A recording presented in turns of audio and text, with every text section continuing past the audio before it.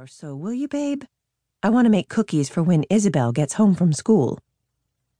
Izzy was Audrey's 5-year-old niece, a fabulous kid who had her grandparents wrapped around her little finger. "Aren't there any of the ones Jake made left?" Her mother blushed. "No." Audrey laughed, as much at her mother's sweet tooth as in relief that she was eating. "I'll ask him to make you some more." "Don't you dare! That boy already feeds us more than he ought. I've probably gained 10 pounds since the two of you started dating." Dating. That was such an insipid word to describe her relationship with Jake Tripp. Regardless, her mother needed the extra calories. The cancer and treatments had taken a lot of fat off her frame, and she was only now looking more like her usual self. "He said he's bringing chicken pot pie tonight. Gracie's recipe." Anne smiled. "If he proposes, you'd better say yes." Audrey started. She and Jake had only gotten together in June, but they'd loved each other since they were children. The idea of life without him was unfathomable, but she hadn't fantasized about marrying him since she was 16, and wasn't about to let herself start again. It wasn't like either of them was ever going to be free of the other, so why try to put expectations on it? "Have a good nap." Her mother left the room, and Audrey waited until she was gone to get up from the table and clear the remnants of their late lunch.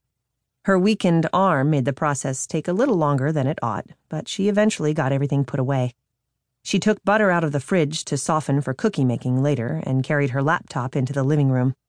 Technically, she was off work for the foreseeable future, recovering, but she needed to check her email and make sure all was good with the Boston office. What she really wanted to do, however, was work on the proposal for a youth facility she planned to show her boss, Angeline Beharry, a renowned psychologist. The two of them had spent a lot of time recently discussing a remark Audrey made once about hoping to someday run a facility for troubled teens.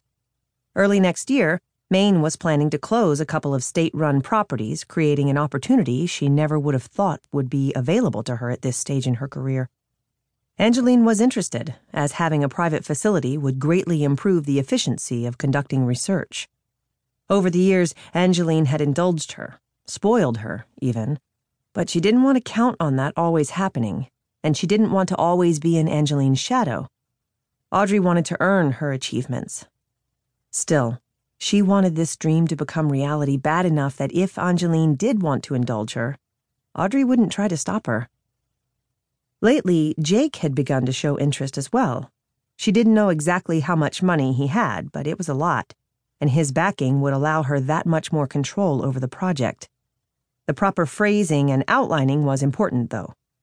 It all started on paper. She was typing away, ignoring the slight ache in her arm, when her cell phone buzzed beside her on the sofa. She glanced at the screen. It was her friend Nev asking where she was and could Nev swing by. Audrey's reply was, "Mums and yes." She hadn't seen the other woman in a few days, and she'd welcome the company.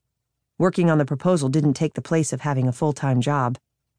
Nev's car, the familiar unmarked state police car, pulled into the drive a few minutes later. Audrey opened the door before she could ring the bell or knock. "Mom's napping," she explained in a low voice when her friend raised a brow.